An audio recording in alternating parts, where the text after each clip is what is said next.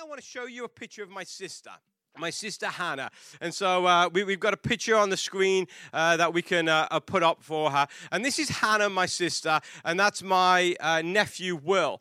Hannah is one of those people, when you meet her, you never, ever forget her. She is an emotional roller coaster, and when she is around, she is the life and soul of a party. But she does very well for herself. She loves Jesus passionately, and she tells everybody about Jesus. She is a Mary Kay consultant, and which, when she told my parents that she was going to be a Mary Kay consultant, they were like, "We did not put you through 4 years of college to be a beauty consultant." And she says, "But Mom, I can make a ton of money." And now she does very well for herself, and she drives one of those pink Cadillacs. And so my parents are okay with her being a Mary Kay consultant now. But she's into CrossFit and everything like that. Well, I got a call 2 weeks ago from my mother, and my mom says, "You'll never guess what. Your sister is in hospital. She just had a stroke." 40 years old. And she just had a stroke. And so she sent me a picture of her a couple of hours after being admitted into hospital. There's my sister. She'll love the fact I've thrown this picture. Well, she posted it all over Facebook, so she's good. But there was her face. It was drooped. She couldn't even speak or anything. And they caught it just in time. So over the next few hours, her face started getting back into shape. She started to be able to speak. She started to have feelings in her arm and her leg again.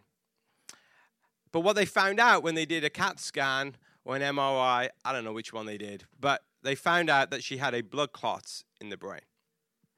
She says if she hadn't have gone to the hospital right away, she probably would have been a vegetable for the rest of her life. And it started making us think, wow, life is so short. Life is so short. So we've been praying for my sister, and she's getting back on the mend, and she is healing. And then she sent me a text message the other day. She had been to see her cardiologist about why she had this clot in the brain, why she had a stroke. And I want to show you the text message thread because it really ties in well with what we're going to talk about today. And so if you will take a look at the next picture, this is the text message thread that I had with my sister. And it's going to be hard for you to read, but I'll read it for you. So she starts off by saying, "I have a hole in my heart." She says that's where they are thinking the clot came from. So a brother being a brother, I says, "Oh my word. How did that happen? I suppose Jesus didn't fill the hole in your heart," right? And then she was like, "Ha, ha, ha, so funny. I guess I was born with it," she says. "I've had it my whole life." She goes, "I see the cardiologist on Wednesday morning. I'm most likely going to have it fixed." I said, "That's scary. Let's hope they can fix it." Let's take a look at the next picture on the thread. And then this is what she said. "They say it's an easy fix, but it's still heart surgery." She goes, "I needed that laugh this morning, so thank you. I've been dealing with that awful anxiety stuff. It's been really rough." I said, "I bet it has, but I know this. Philippians 4:8-9 says to think on what is good and honorable and admirable and excellent, then the peace of God will be with you." And then she says this, "Yes, that's so good. All I've been able to do is just speak in the Spirit.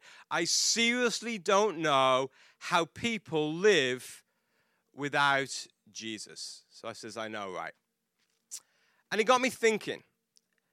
She says, "I seriously don't know how people live without Jesus." Now contemplate that just for a moment.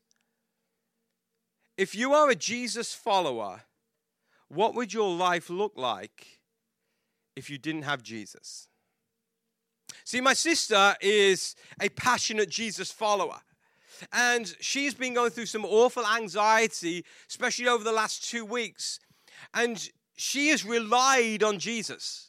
She's relied on the Word of God, on the Bible, and the words of Scripture. She's relied on the prayers of others. And she's had this awful anxiety, but this is what she knows. She knows that there is a comfort and a peace that comes because God is with her. And Jesus is there right beside her.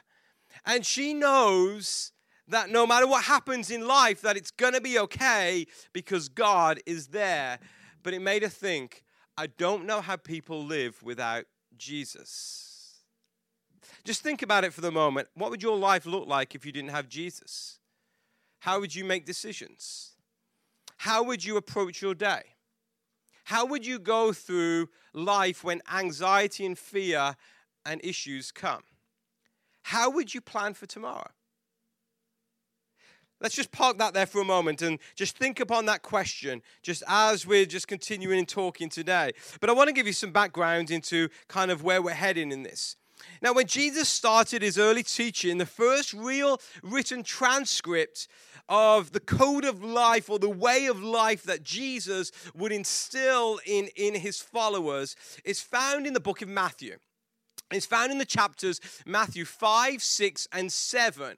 And it is a transcript of what many people call the Sermon on the Mount. It was a time when Jesus gathered on the hillside and followers came to listen to Jesus. And Jesus started to talk about the kingdom of heaven and how to live life in the kingdom of heaven. It is an incredible sermon of the statements of Jesus. But these statements were totally upside down to the culture that the people who listened that day were living in. Now, last week we talked about the beginning of this Upside Down series, and we gave a scripture that was found in Romans chapter 12, verses 1 and 2. And in verse 2 it says this: don't copy the behaviors or the customs of this world, but instead let God transform you by changing the way that you think, or let God change you by renewing your mind, thinking the Jesus way, not so much the way that our culture thinks. And if you want to start living life according to Jesus, if you want God to change the way you think so that you start living with what we call this renewed mind, then the way to live life is really how Jesus outlined it or outlaid it in Matthew chapters 5, 6, and 7. And then last week we also gave a scripture that's found in 1 Peter chapter 2. And there we are told that those who call Jesus Lord, those who make Jesus Lord of their life, they are branded. For they are branded as different. They are chosen, they are royal, they are holy, and they are owned by God.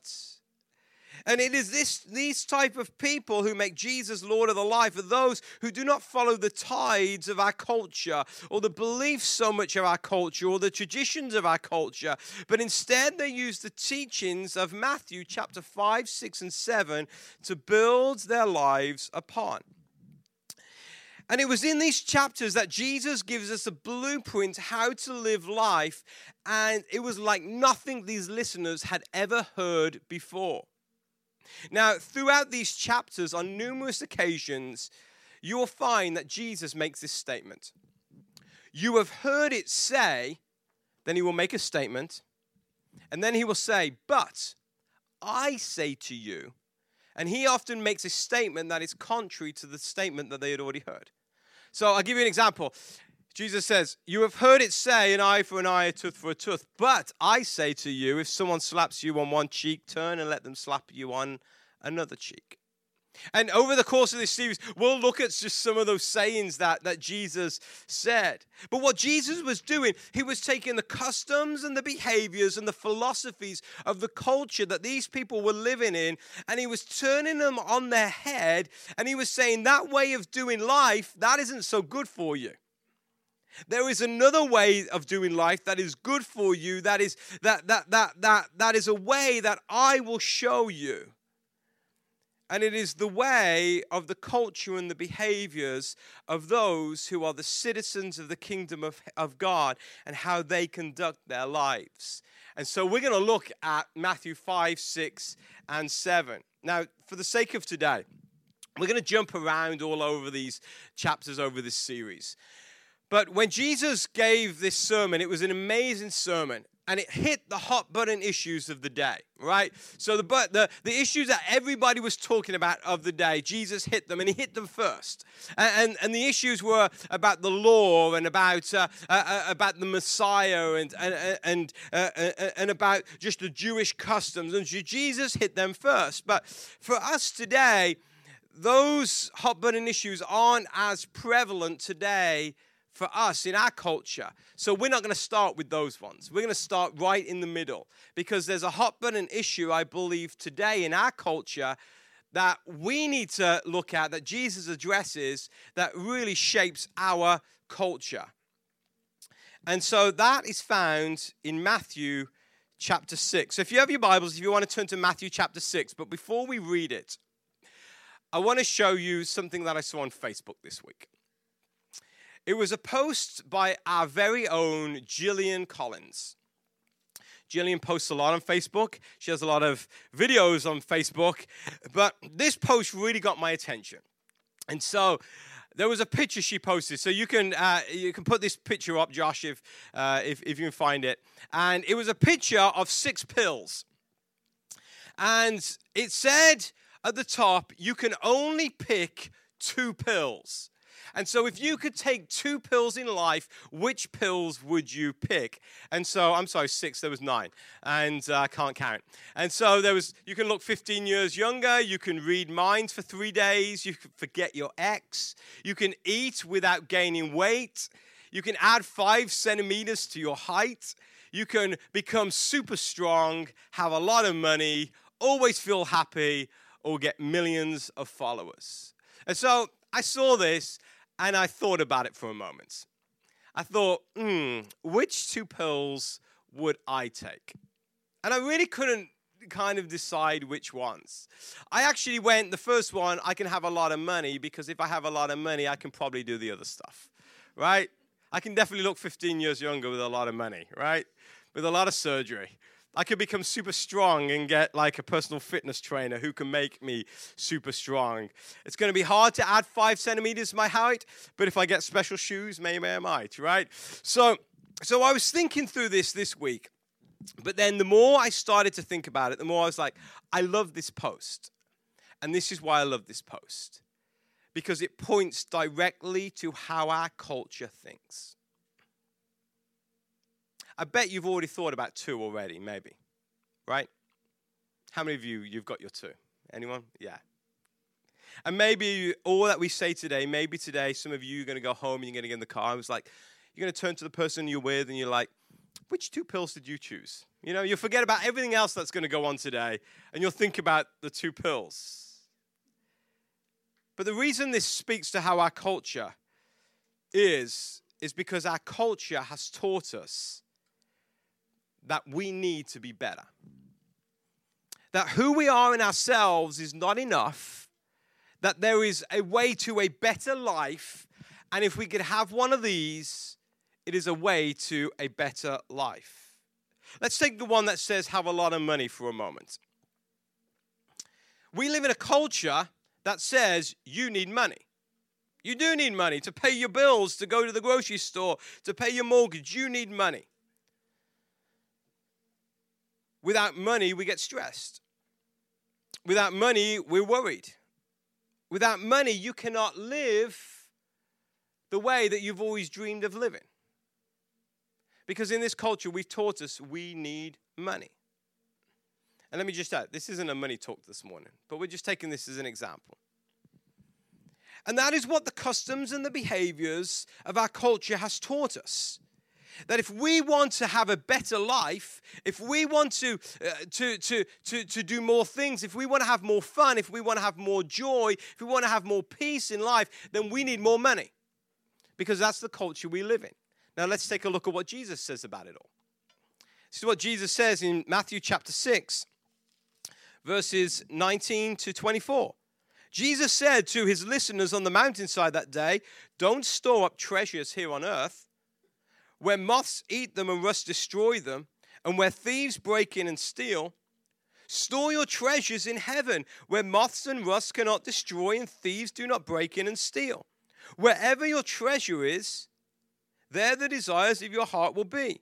Your eye is a lamp that provides light for your body. And when your eye is good, your whole body is filled with light. But when your eye is bad, your whole body is filled with darkness. And if the light you think you have is actually darkness, how deep that darkness is. Verse 24.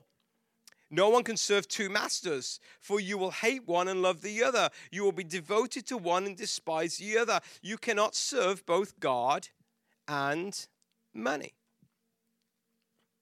Many translations say instead of money, you cannot serve God and something called mammon. The problems with money were not just for our culture. We live in a debt-ridden society where the chase of money is so much, but it wasn't just for our culture. It also existed in the culture that Jesus lived in as well. Now, it was an agricultural culture at the time, so money wasn't as prevalent. It was more like crops and animals, and that's how they traded a lot of the time, even though there was actual cash and there was money. But the focus of Jesus' listeners, the culture had taught them, the focus is to gain more, to invest more, and to store more. Nothing wrong with that, right? That's wise and prudent. You know, if you gain, to invest it and to store it. See, the problem isn't so much with money, because money is not a bad thing. The problem is the cultural belief behind what money is.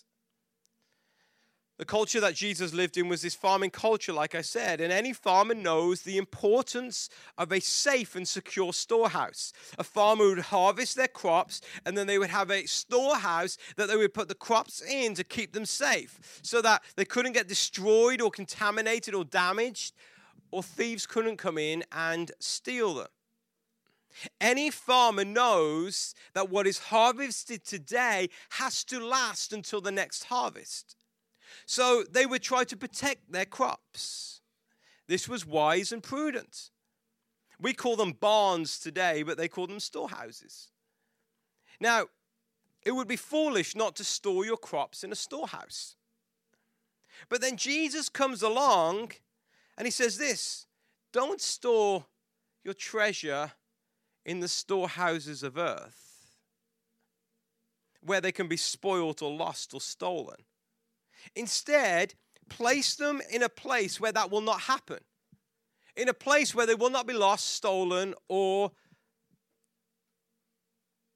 destroyed. And that place is heaven. Now, Jesus is talking very abstract here, because you're like, what? How can I take crops and store them in heaven? I can't even see heaven. How can I do that? I mean, like, is there like a gateway to heaven, you know? Like there's a highway to heaven, right? There was a song about that. But is there a gateway to heaven? I can come and put my storehouse, my crops in that storehouse? No. Jesus is talking very abstract here. But then he goes on and says this, and this is what brings it all together. He says, where your treasure is, there your heart will be also. For the farmer, his treasure is the harvest. For an investment banker, his treasure is stocks and bonds and cash, right? For a doctor, his treasure is his knowledge and medicine. For a teacher, their treasure is books. For a parent, their treasure is Netflix and YouTube Kids, right? Where your treasure is, he says, there your heart will be also. See, working and storing and planning are not bad things. But I want to ask you a question today. Where is your treasure? Where is your treasure? See, a farmer who sees crops as his treasure is on the wrong road. Instead of seeing the crops as a tool. An investment banker who sees cash and stocks and bonds as his treasure is on the wrong road. But one who sees them as a tool is on the right road. See, where is your treasure today? Where is the thing that you hold tight? Where is the thing that if someone was to take it away from you, your life would be destroyed? Where is your treasure? For Jesus says, where your treasure is, there your heart will be also. So Jesus tells us in verse 24 that you cannot serve two masters, and he boils it down to two choices: God or mammon, or money, what the New Living Translation says, but really a good translation is mammon. What mammon is, it's a weird word that we do not use in our culture today. It's an ancient word that means more than money. Mammon actually means the pursuit of earthly gain or that which promises wealth. Money is not bad, but mammon is bad. Money is a tool, but mammon is the trust that money will bring a better life. So going back to the Facebook post that Gillian put, that I was so intrigued by, when I started looking at them and I was trying to choose them, I suddenly started realizing, wow, I'm choosing mammon. Because I'm putting my trust in something, because the only reason you would take those pills is because you want a better life. The promise of a wealthier life, promise of a less stressful life. But instead of our treasure being these things, what if our treasure was in God?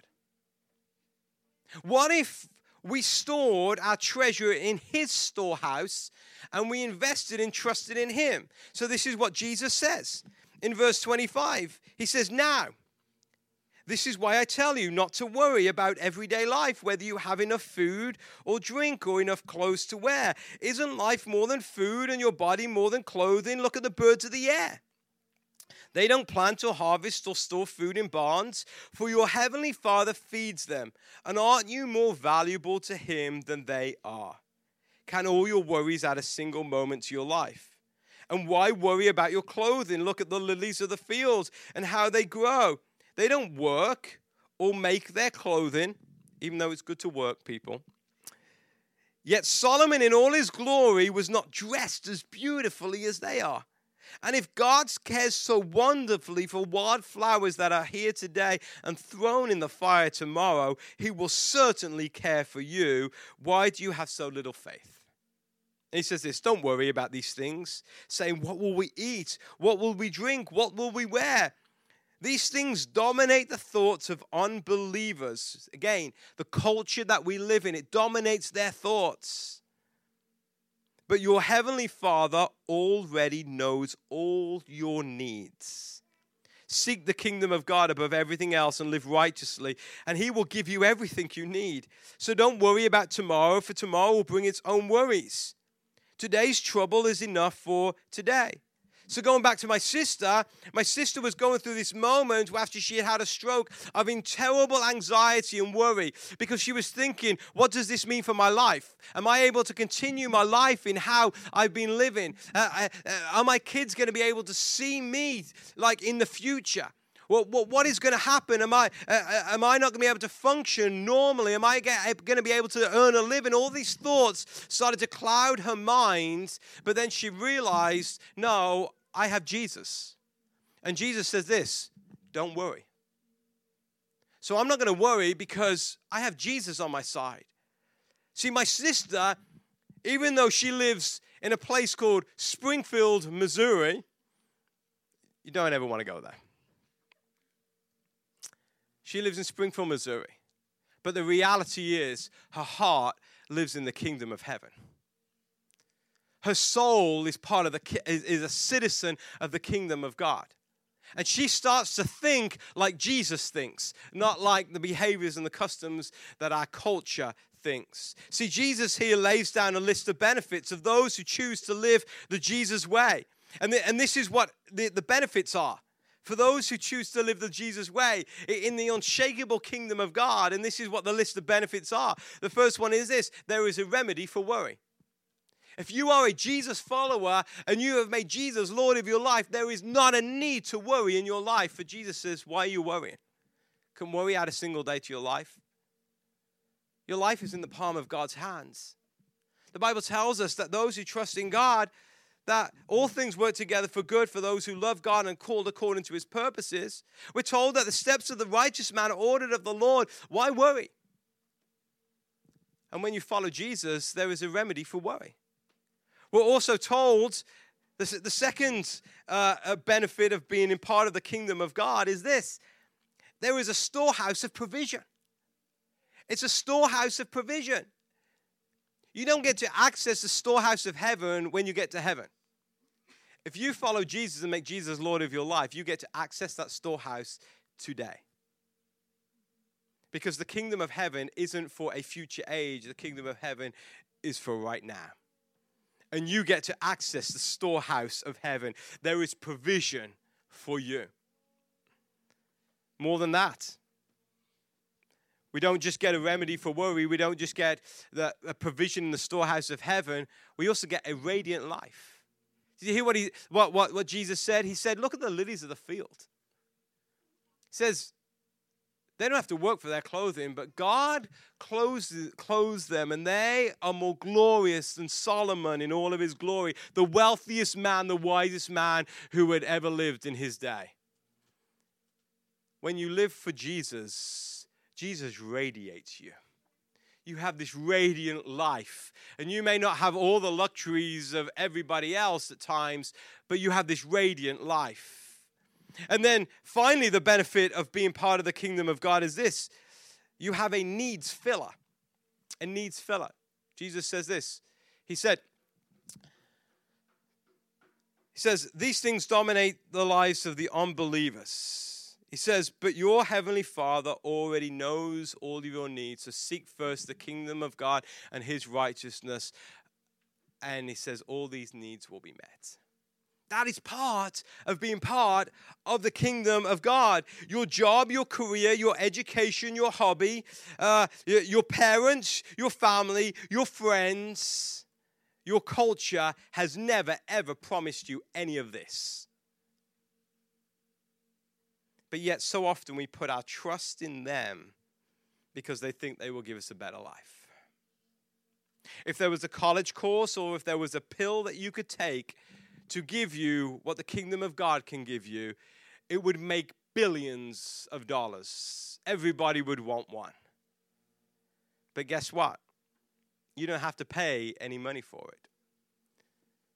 For it's free for those who choose to live an upside-down life, a life of no worry, a life where God provides, a life more exciting and fulfilling than anything that our culture can offer.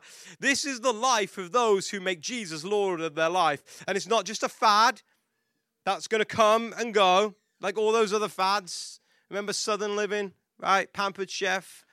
What was it? What's the one? The leggings for the ladies, all those ones, you know? They come and they go. They're fads. They come and they go. Parachute pants. Remember those? But this is what I know. The Jesus way is tried and trusted for 2,000 years. But there's one catch. There's always a catch, right? And the catch is this, that the kingdom of God has to be your treasure. That living the Jesus way has to be your priority. See, when your treasure is God, then all these other things get added onto you. But when your treasure is the behaviors and the beliefs and the traditions and the philosophies of what our world tries to tell us, do you know what's going to happen? They're going to get destroyed. They're going to get lost. They're going to get stolen. I don't know about you, but I want to be in the place where it's secure. Well, I know for a fact, it's tried and trusted that the Jesus way is the way that I can have a remedy for worry, I can have a storehouse of provision, I can have a radiant life, I can have someone who will meet my needs, and I can have a God who will love me. That's the Jesus way. So what we're going to do for the rest of our service today, as part of our worship set, we're going to do things just a little different today. Normally we just, stand up, we sing some songs and things like that. But we're going to make it a little bit more interactive today. So for some of you, change again. But this is what we're going to do. We're going to contemplate on where our treasure is today. We're going to be a bit more reflective in our worship today. And this is what we're going to do. There are 4 stations that are set around the room. The first station is here. It's our communion station. I call it our remembering station. Remembering station. And so what I want you to do through worship today, take a moment to come up and take of communion. Communion symbolizes us remembering the life and the death and the resurrection and the second coming and the hope of Jesus. And I want you to take a moment today to come and take some bread, peel it off, and dip it in the cup. Then eat it. To remember what God has done for you. Maybe you're in this place today and you have really forgotten about God. You came to church, but really inside in your heart, God is becoming an afterthought to you. Take a moment to remember. In your back right at the back wall, there are some stones. And this is what I want you to do. And there's no particular order you can do these. You can do these in any order. But those stones, what I want you to do, I want you to lift those stones. Take a few in your hand. And I want you to start to release your worries and give them to God. And as you hold those stones, what are the things that are holding you down right now? What are the things that are causing you worry? What are the things that are causing you anxiety? What are the things that are like a heavy weight on your shoulder? This is what I want you to do. As you hold those stones, I want you to release them to God. And when you've taken a moment to release them, there's a bowl on that table. I want you to put them in the bowl and leave them there. Leave your worries and your anxieties there. Because we're living the Jesus way. He says, why worry? I've got your back. In your back left, on the back wall, there are some bricks. And that is what I'm going to call our lament station. Lamenting is a biblical thing. There's actually a book called Lamentations, if you didn't know. And what lamenting means, it means to feel pain for what is wrong in this world. And this is what I know. I did an exercise like this a few months ago, and this is what I lamented. How our culture has become so consumeristic. And they're turning their back on God, and they're chasing after things that are here today and gone tomorrow. But what do you need to lament about? What is hurting you? What is hurting your heart? Maybe the fact that you've put your treasure in things that you shouldn't put your treasure in. Maybe you need to lament that. Maybe it's something about this world. Maybe it's the fact that a police officer got shot in Perry Hall last week, or somebody went into a school last week and shot some people. Or maybe the fact that world politics, how it is. Or maybe you need to lament the fact that you've got a child who doesn't know the Lord. But then over there's some paper. I want you to write your lament on that paper, and this is what I want you to do. I want you to put it in the bricks. If you go to Israel today, there's a place called a Wailing Wall, and you've got all these rabbis and these different Jewish people who will then take their scriptures and they'll take their prayers and they'll put it in the wall and they'll leave it for God. We're going to make our own little Wailing Wall today. Put it in the wall. And then finally, station number 4, we call it our Imagine Station. And there's some candles over this, and we're not getting weird and stuff with the candles, but I want you to imagine. Imagine what life is going to look like when you start living the Jesus way. Imagine what life will look like with no more worry. Imagine what life will look like when God does provide all your needs. Imagine what life will look like when you have this radiant life and your glowing life. And I want you to imagine what God is going to do in your life. Take one of the little candles, light it, and just stick it on the tray as you imagine. And so you're ready to do a little bit more interactive worship today? It's a little different, I know. But this is what we're going to do. We're going to pray, and as I pray, the band are going to come. And just take a few moments and then just go from station to station and remember and release and lament and imagine today. So, Father God, we thank you for the kingdom of God. We thank you, Jesus, that you give us a way of doing life that sometimes may seem totally upside down to how our culture thinks and how we've been taught through the customs of unbelievers. But the reality is today, Father, we know that when we follow you, we don't have to worry. When we put our trust in you, we know that you will provide. When we start to live for you, our lives will start to radiate with the glow of the light of God. And when we start to walk the Jesus way, we know that when our needs come along, whether we need to eat or we need to drink, or we need to provide for different things, we know, God, that when we put our trust in you, that you will meet all of our needs. So today, God, this is what our prayer is. That you will help us to seek first the kingdom of God and to live righteously in right standing with you through the grace of God. And we know when we do that and we make you Lord of our lives, that you will meet all of our needs. That all these things will be added unto us. So, Father, today we pray in your holy name that you will help us to live an upside down life.